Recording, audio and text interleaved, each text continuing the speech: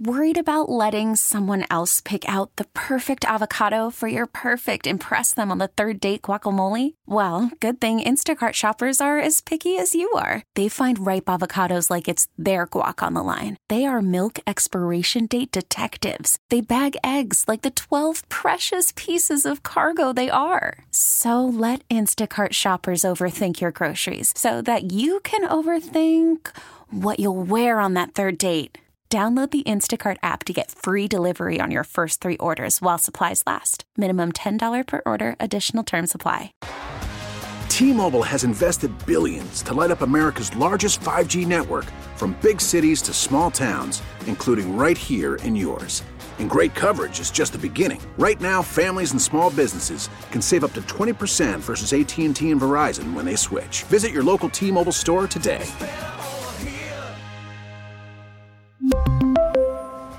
Plan savings with 3 lines of T-Mobile Essentials versus comparable available plans. Plan features and taxes and fees may vary. Whoa, whoa, yeah. Sometimes we laugh and sometimes we cry, but I guess you know now.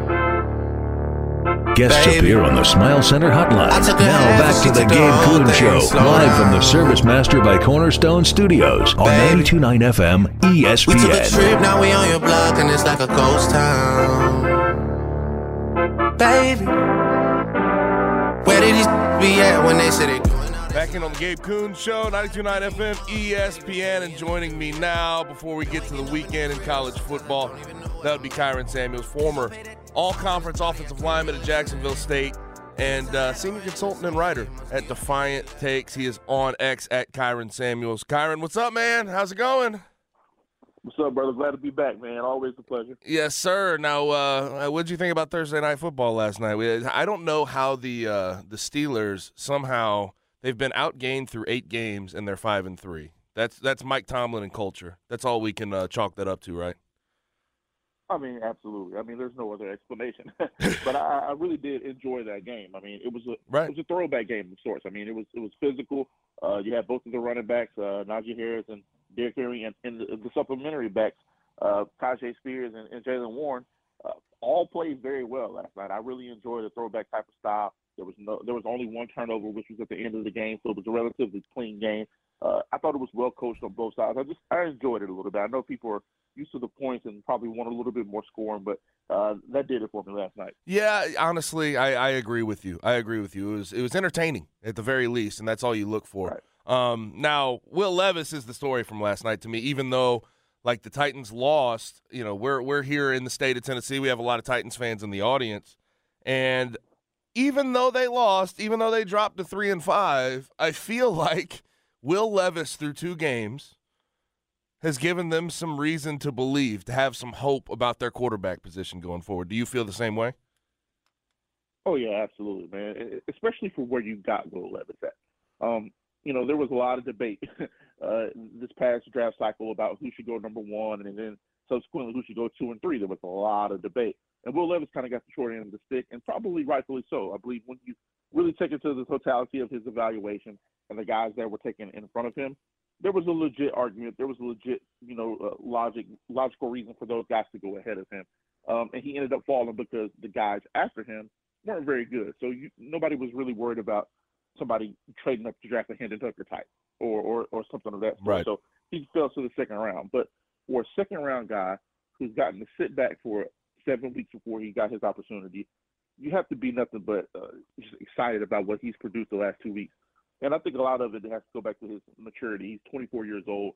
He's a lot older than the rest of the rookie quarterbacks. Those guys are 20, 21 years old. And he's a guy that's been around. He's a guy that's a little bit more mature just in terms of life experience and being on the planet longer. Like, I think you've seen a lot of that translate the last couple of weeks. He's not pressing very much. He's standing in the pocket, and he's not fully there. There's a lot of stuff he can improve on, right? But he's standing in the pocket. He's taking the hits. He's knowing when to check down the ball, and I thought that was impressive on the drive before the last drive, the second to last drive. I thought he did a great job of just killing a couple plays that weren't there. He didn't try to force the ball and throw a turnover and take his team out of the game. He actively helped his team win the last game against, I believe, it was the Falcons they played. Yep. And then he actively helped his team not lose the game last night.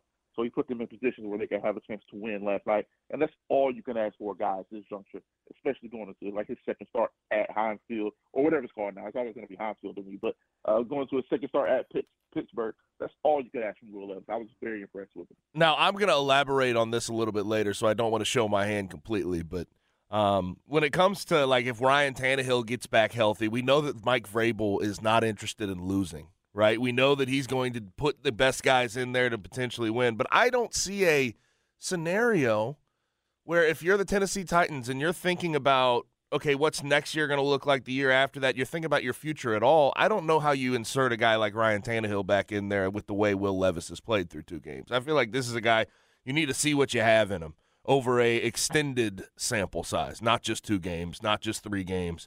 If Ryan Tannehill gets back healthy, I feel like Will Levis ought to still be that guy. Yeah, 100% agree. I mean, they're 3-5 at this point. So they're in the race, but they're not like – if they lose another game or 2 here, they're out, and you completely have to play the guy because you have to know what you have at this point. Ryan Tannehill's been in the league over a decade. We know what he is. He's very steady. He's above average. That's why he's been in the league this long. That's why he's gotten paid. But Will Levis has a different type of skill set than most QBs in the NFL right now, good, bad, or indifferent. He has a different type of arm strength. He has the arm angles where he can make throws that certain guys can't make. One of the plays last night, he's driving back to his right, and he has a guy draped on his left side of his body, and he still has the arm strength and just even the wherewithal to look and throw a ball, and he gets it to the other side of the field. That's not a typical skill set. So that doesn't mean he's going to be great at the other things right. that we're talking about. You still have to let him play it out and see, but that skill set is rare enough to where you have to enable him to at least have a shot, and especially when you have guys like DeAndre Hopkins. You don't think DeAndre Hopkins is excited? Yeah. The last 2 right. weeks, he's seen the ball more times than he's seen. He had 3 touchdowns last week. He has over 200 yards the last 2 weeks receiving. Those guys are going to start to feed into it a little bit more. The clip went viral of Jeffrey Simmons last week saying that D-word Will Levis. He loves Will Levis. Those guys believe in that kid already. So it leads me to believe they've been seeing some stuff in practice that they've been waiting for him to get his opportunity. So even from a morale standpoint, I don't see how you don't let him have the reins going forward. And it is wild, too. Ryan Tannehill, I think the biggest point is Ryan Tannehill's contract is up. He doesn't really have a future with the Titans franchise. But also, isn't it wild, like the switch? I never expected to have this conversation with you, Kai. I never expected to have this conversation about Will Levis ever. I know how I talked about him when he was at Kentucky, at Penn State. I remember how I talked about him during the NFL draft process. I never expected him to have this early of production. So good on him, ultimately. Good on him. Now, into college football, I have to start with the what I believe is the matchup of the week. That's LSU visiting Bama. How do you see this thing going? Oh, man, this is a really tough one for me because, one half of my brain's telling me go with the home team. The home team has had the hot hand in this rivalry. I mean, it's been pretty much one-sided, right? I mean, the last 10 matchups, Alabama has won 8 of them. But the last 4 has been a little bit more split. The last 4 are 2-2, including the 1-point win last night in overtime for LSU.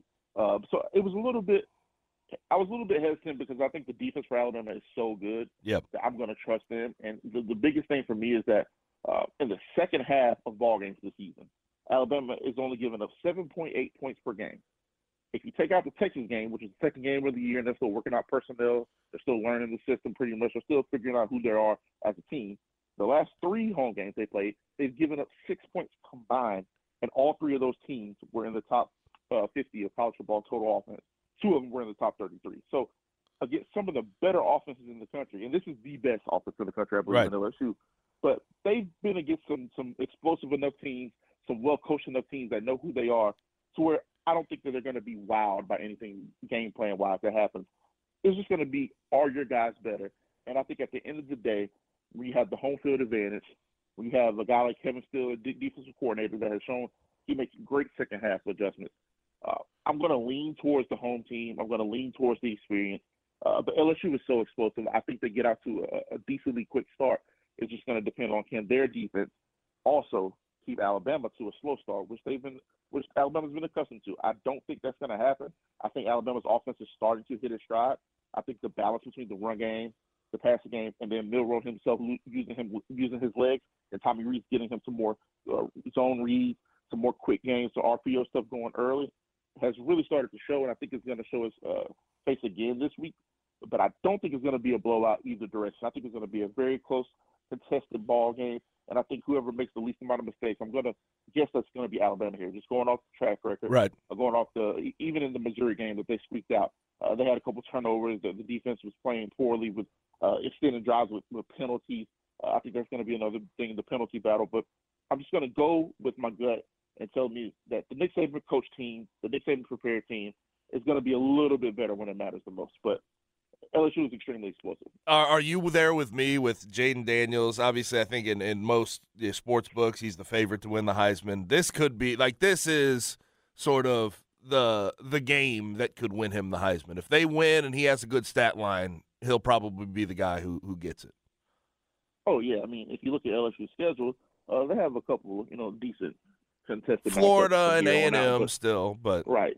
So they have some decent games, but none of those teams give you the impression that they're going to slow down LSU's offense. If they win, it'll be because their team outscores LSU, not because they shut down Jaden Daniels. So the numbers are going to be there, is what I'm saying. If he can get past this matchup here, I think he has to be the front runner, unless Michael Penix just does some crazy stuff or Bo Nix just does some crazy stuff. I think it's a 3-horse race between those guys right now. Yeah, now Alabama has to win out though. This is big. This is for college football playoff aspirations. And when they lost to Texas, I didn't necessarily think that they would be in this position, but they have somehow weathered the storm, won some close games, handled business against Tennessee. But here we are. I mean, this is win out, and you could be in the college football playoff. And I think there's a lot of different – once we get to this point in the year when the college football playoff rankings come out, we'll talk about those in a little bit. You always think of all the crazy things that could potentially happen. But when we look at Alabama running the table, potentially beating Georgia in the SEC championship, the committee would have a really tough time dealing with sort of how the college football playoff would shake out. And I think it could potentially end in Alabama and Georgia again in the college football playoff. I mean, listen, that's a very logical scenario, especially when you look at the history of Alabama versus Georgia. Let's say that Alabama does get past LSU this weekend. The rest of their schedule would lead you to believe that there won't be any hiccups before they get to Alabama. Right, because it's what? Kentucky, Chat, and then Auburn. And I know the Iron Bowl, especially at Auburn, it can get tricky, but this Auburn offense, I don't believe that they would be capable of doing anything against that Kevin Steele defense. Right, I'm right there with you. So if we go by the track record, right, they get past LSU Saturday. Let's say they do that. Alabama is historically let's just say in the Kirby Smart era, they're the only team that doesn't get defeated before they play the game against Georgia. Right. I believe Kirby is 1-4 against Nick Saban. I believe the only win was in the national championship. And listen, injuries are a part of the game. I'm not taking anything away from Kirby and those guys, and they've proven it the next year, and they're proving it again this year. They are legitimate. They are the champions. But without the injuries to Jamison Williams and John Mechie, that game probably goes a little bit different. I mean, Bryce Young was having an incredible game, dotting guys up, and they're dropping touchdowns left and right, dropping drive extended plays left and right. So from a psyche standpoint, from a mental standpoint, I think there's one team in the country that truly believes that they're better than the University of Georgia, and I think it's the team in Alabama. And I think Alabama is one of the few teams in Ohio State, maybe in Michigan-wise, that can actually match up player for player, coaching staff, top to bottom, what have you. I think Alabama is one of the only teams that can match up, and more importantly, I think they're one team that believes that they are better. So I always like those Alabama-Georgia matchups because I think it is the creme de la creme, the two best teams and two best coaching staffs, top to bottom, going at it. So I would love to have that matchup. As much as the country hates it and they're tired of it, I do see a scenario where we could get it twice again this year. Now, we do have Bedlam for the last time for a while because Oklahoma's headed off to the SEC. Oklahoma State's left behind. We know that Mike Gundy really wants this game. But has it hit you that the 118th playing of this game will be the last time we see it for a long while, and this rivalry may go away? Yeah, one of my guys, Matt Chadwick, he's a senior college guy at PFF. He sent me his tweet about it because I was talking about the game to him and some other guys, and I couldn't believe it. It really hadn't hit me until then that this is going to be the last time we've seen it played. I believe I don't remember the other three rivalries, but it's one of the top three rivalries in consecutive games played. Right. And another one was like an Army team and stuff. So it's been one of those historical rivalries that we've always got and it's kind of sad. College football has been largely a regional game, and that's kind of what's made it special for a lot of the years. You get these crazy regional rivalries. You get these high-stakes games. Normally, you get Bedlam on the Thanksgiving weekend, if I'm not mistaken. It's a little bit earlier in the year than it normally is, but I don't think the stakes are any less this year. Yeah. Now, 2020. You look. Go ahead. My bad. Sorry. My bad. Apologies. Oh yeah. I was just saying.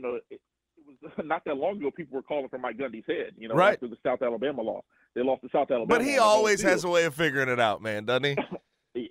Always. And so now they're right back in. That team is sitting there in the Big 12 title race. So it's crazy to see how fast things turn in college football. And good for Gundy for sticking to his guns and getting back to business. Now, 2023 at least, we still have the Big 12 together, and then everything's going to change pretty dramatically next year. But for the 2023 Big 12, we have two teams at the top that you want to be in the college football playoff if you're in the Big 12, in Oklahoma and Texas. This week could end those hopes. Call from mom. Answer it. Call silenced. Instacart knows nothing gets between you and the game. That's why they make ordering from your couch easy. Stock up today and get all your groceries for the week delivered in as fast as 30 minutes without missing a minute of the game. You have 47 new voicemails. Download the app to get free delivery on your first 3 orders while supplies last. Minimum $10 per order. Additional terms apply. T-Mobile has invested billions to light up America's largest 5G network, from big cities to small towns, including right here in yours. And great coverage is just the beginning. Right now, families and small businesses can save up to 20% versus AT&T and Verizon when they switch. Visit your local T-Mobile store today.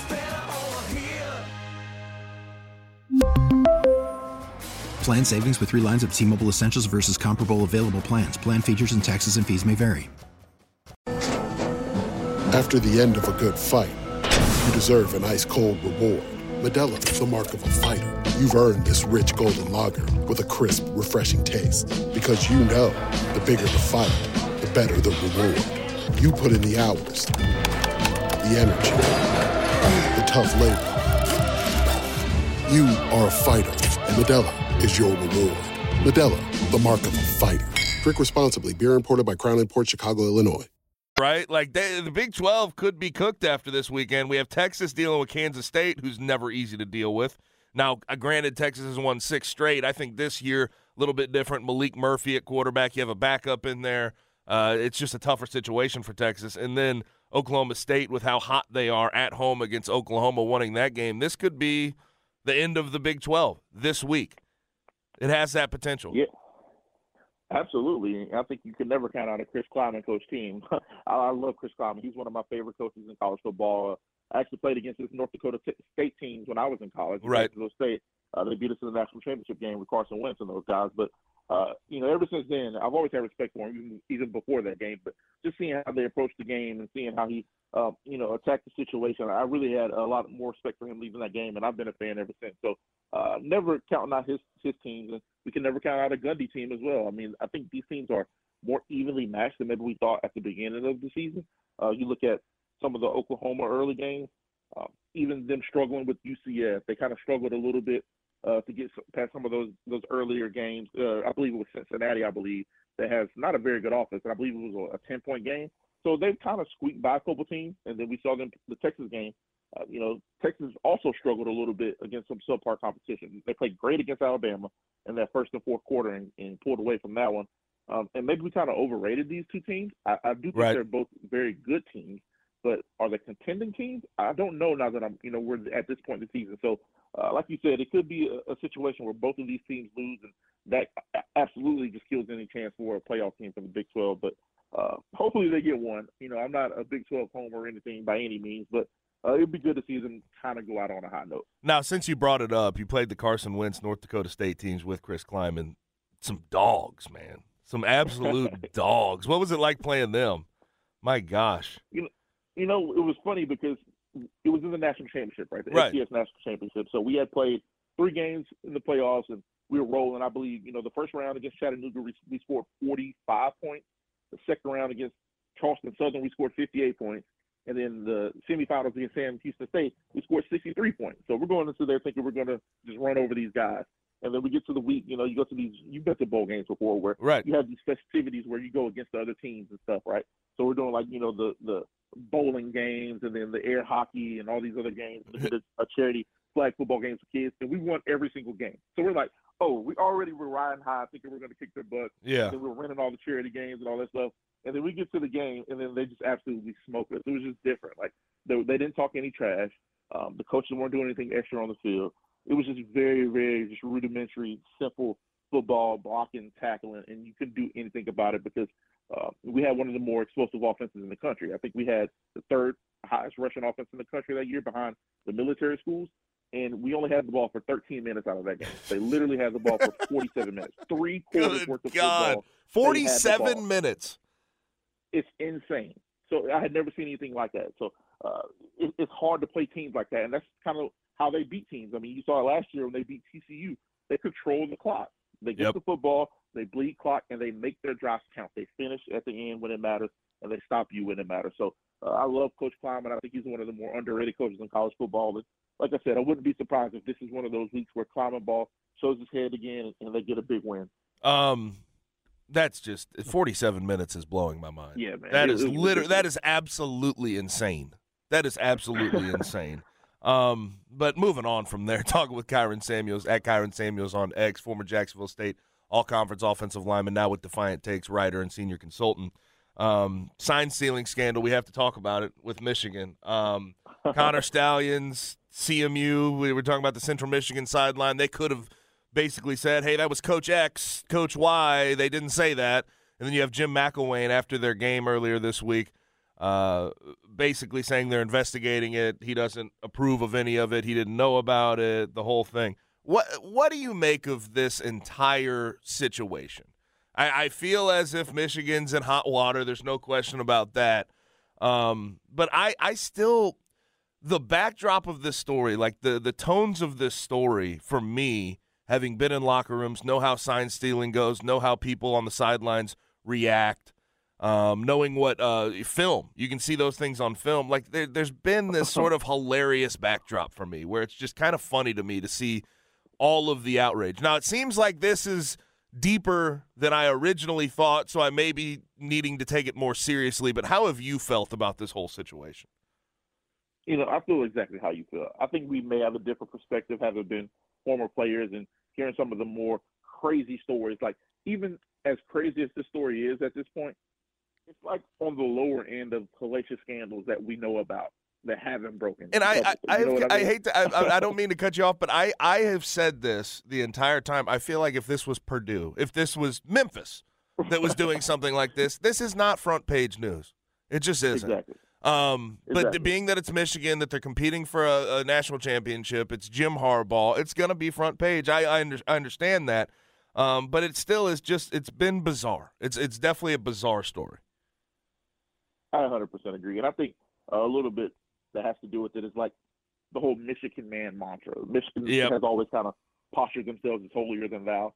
And I think especially when you are of stature like Michigan is and you've put yourself on a pedestal essentially, any little signs they can have to like bring you down or to go overboard. I think we're starting to see that a little bit, and maybe it's warranted, but it's just funny to me. Like some of the stories that we've heard in college football the last two years are far more damning and disparaging than this story to me. But this seems to be entertaining as much as it is kind of bad or let's say negative. I think people are just so entertained by it that they just want to hear more and more and more and more. So the more details that come out, people are going to eat it up more, and it'll be a story, and I don't think anybody will care come football time. They're still going to watch Ohio State versus Michigan. Yep. They're going to watch Penn State versus Michigan. And then if Michigan wins, what do people say then? We know they're not stealing signs anymore. We know that Connor Stallions isn't there. Maybe they're just a better team than the teams they've been beaten. And maybe they just lost to the teams that they're not better than the last couple of years, like TCU. That's a good point. So we'll see how it plays out for sure. See, because that's a good point, because this year they're 8-0, and they've not played good competition. I don't think it has anything to do with sign stealing. I think they're just they have better talent, better coaching than all the teams they've played so far. Now, they haven't played a damn soul. I'll say that. But I did get a kick. I hope you got a kick the same way. We have Connor Stallions potentially out there at the Central Michigan game in Central Michigan gear acting like he's a coach for Central Michigan, and he's got glasses on at 7 p.m. at night. There's that video, I don't know if you've seen it, where there's a blue light flashing off the glasses, so people are sort of trying to throw out the accusation maybe they were video recording glasses. That to me, that's why it's so funny to me, the lengths that they potentially went to steal signs. It's just it cracks me up. It really does. Right. I mean, absolutely. Especially, I saw somebody post a link to the glasses that they think he was wearing, and I thought that was hilarious. The Ray-Bans, yeah. Right. So it was funny, and I think the part about it to me is that he was doing it for potentially a Michigan State team that just isn't very good. Right. You don't need to be stealing signs to beat Michigan State. So, like you said, the lengths that they may have gone to get these signs are pretty funny to me. And then, booking the tickets to all the away games under his own name, it was hilarious, man. And if he did do all the things that they accused him of, it was extremely sloppy, and they're going to deserve whatever punishment they get handed down with. It's just not that serious of a story. But also, I don't think that this, I don't know if they're going to hand down a punishment, it's not going to be timely by any stretch of the imagination. This is what we know about the NCAA. And I know that Tony Petitti, the Big Ten commissioner, has met with the coaches via Zoom or whatever the hell it was, and he says he's changing his tone on this whole thing. I still don't think they hand down some type of punishment right now. That's not how we've operated in college football or college athletics ever. No. You know how it goes, man. Listen, what the NCAA wants is for Alabama to beat LSU, go to the SEC championship and beat Georgia, and then they both get into the playoffs. And then they would like for whoever loses the Big Ten championship game to be there sitting at 5 on championship weekend, and whoever's at 4 to lose, and you get Alabama and Georgia. And Ohio all State, the Big Ten and SEC, yep. Right, and then hopefully Michigan makes it to the national championship versus one of the SEC teams, and then they lose the national championship, so the NCAA doesn't have to take a national championship away from a team. That will be the best case scenario for the NCAA. That's what they would like, so they can get all the TV ratings and all the money from the ad dollars. That would be the best case scenario. So I don't think, just like you said, I don't think they're going to hand out any heavy suspension right now. We'll probably get it after the season because there is no precedent here, and they can pretty much do whatever they want whenever they want. But I still do hate the fact. I wish, and I mentioned this the other day, I wish that when things like this happen and you have all the evidence out there, punish the team right now so we don't punish people that were not involved 3 years later. You know what I mean? Like I've always hated that. I know how they operate, but I have always despised that fact. It's disgusting. We see it all the time in college athletics. Now, with the college football playoff rankings that got released this week, first edition, I know I don't get mad until at least the second to last week of the season, right? Because you know where people are going to be placed going into the final week of the regular season, and that does mean a whole lot. But right now, it doesn't mean a whole lot. You control your own destiny. I think that's what people need to understand before they get, peeved about the first week of college football playoff rankings. Every single team can win out and control what they can control. So I get frustrated by people having all a bunch of anger with the first week. 100%, especially the teams in the top 8. I have a problem with the teams like 15 to 25 because those are the teams that are going to boost those teams' resumes that we're actually talking about being in contention that control their own destiny. So I have a problem with those more than anybody in the top 8 to 10 because, like you said, those teams control their own destiny. A team like Alabama, Texas, Oklahoma, if they all went out, they're probably going to get into the playoffs.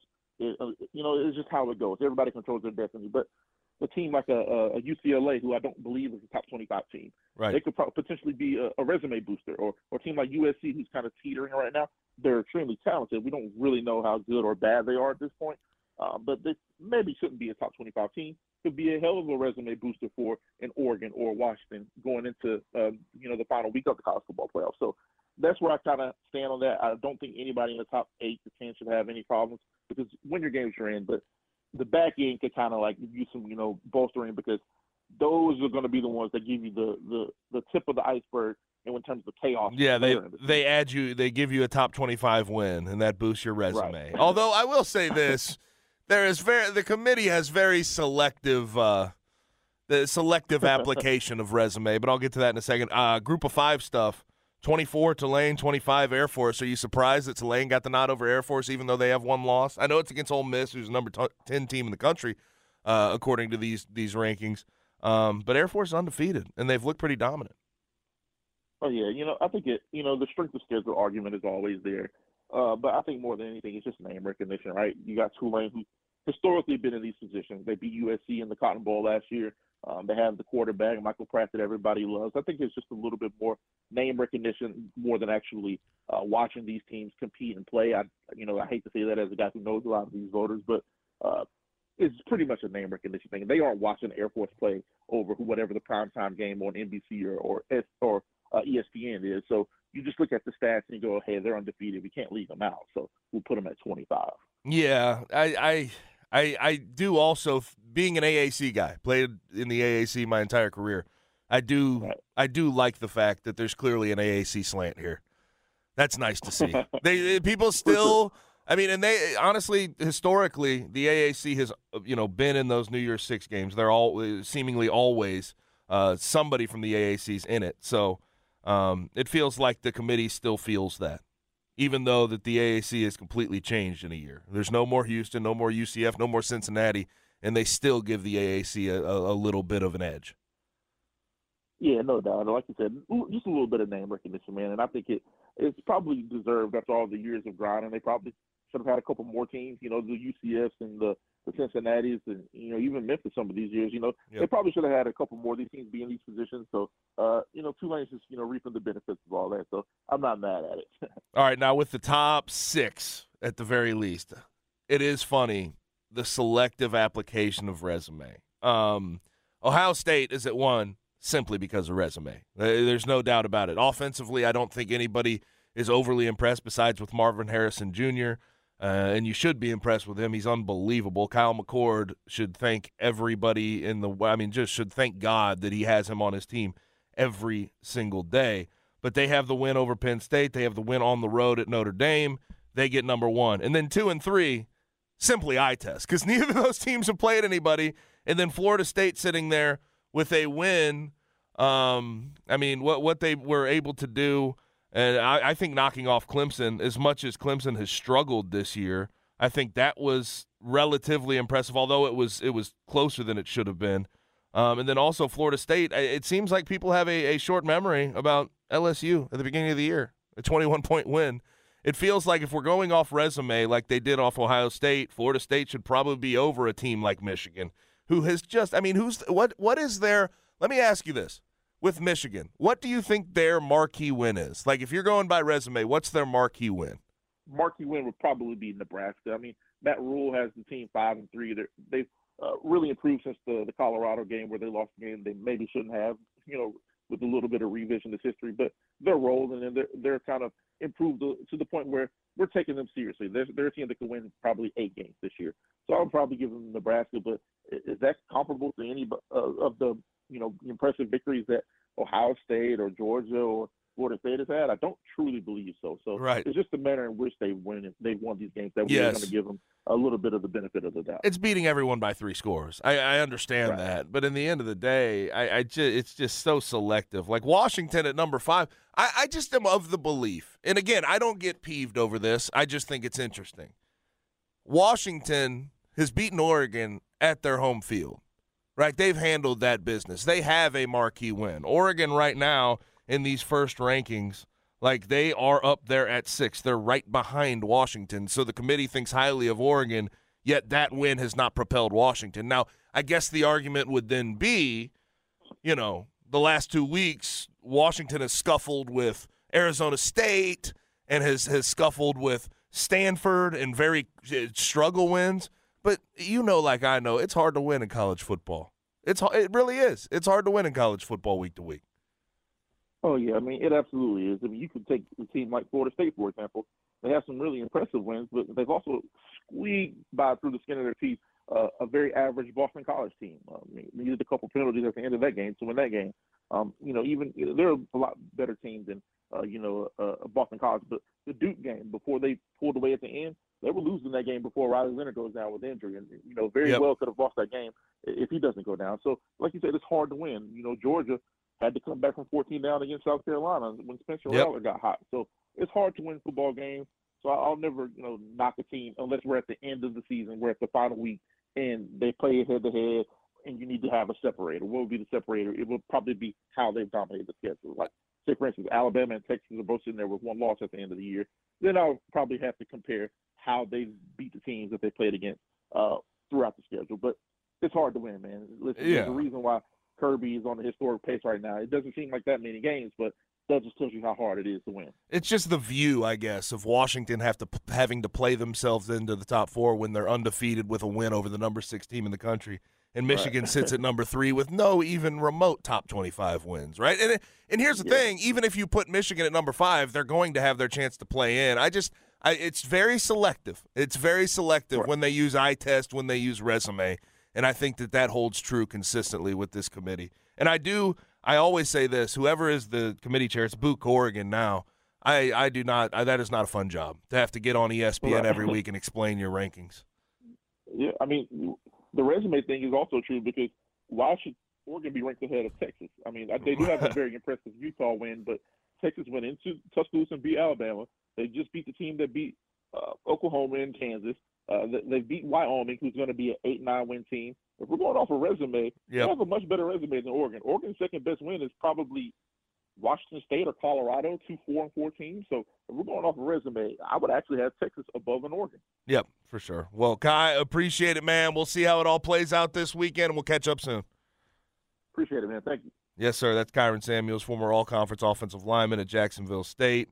Also was all-AFL selection at O-line, and then he's the senior consultant and staff writer now at Defiant Takes for the football arm for them. He's on X at Kyron Samuels. Now it's time to go ahead and hop in to the Blitz on a Friday. And John Calipari, before he played his final exhibition game, made some interesting comments about what he told Kentucky State, who they played in that final exhibition, to do. Talk about that next on the Gabe Kuhn Show, 92.9 FM ESPN. T-Mobile has invested billions to light up America's largest 5G network, from big cities to small towns, including right here in yours. And great coverage is just the beginning. Right now, families and small businesses can save up to 20% versus AT&T and Verizon when they switch. Visit your local T-Mobile store today.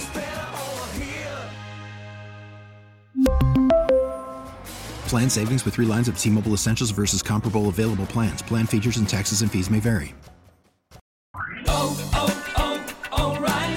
Protect your vehicle's engine with a full synthetic oil change and save with Mobile One at O'Reilly Auto Parts. Purchase 5 quarts of Mobile One full synthetic motor oil and receive a $10 O'Reilly gift card after rebate. See store for details. With your Mobile One purchase, you'll also receive 2 times points during O Rewards Bonus Points Month at O'Reilly Auto Parts. O'Reilly Auto Parts. We get it. Attention spans just aren't what they used to be. Heads in social media and eyes on Netflix. But what do people do with their ears? Well, for one, they're listening to audio. Americans spend 4.4 hours with audio every day. Oh, and you want the proof? Well, you just sat through this ad that's now approaching 30 seconds. What could you say to a potential customer in 30 seconds? Let Odyssey put together a media plan tailor-made for your unique marketing needs. Advertise with Odyssey. Visit ads.odyssey.com.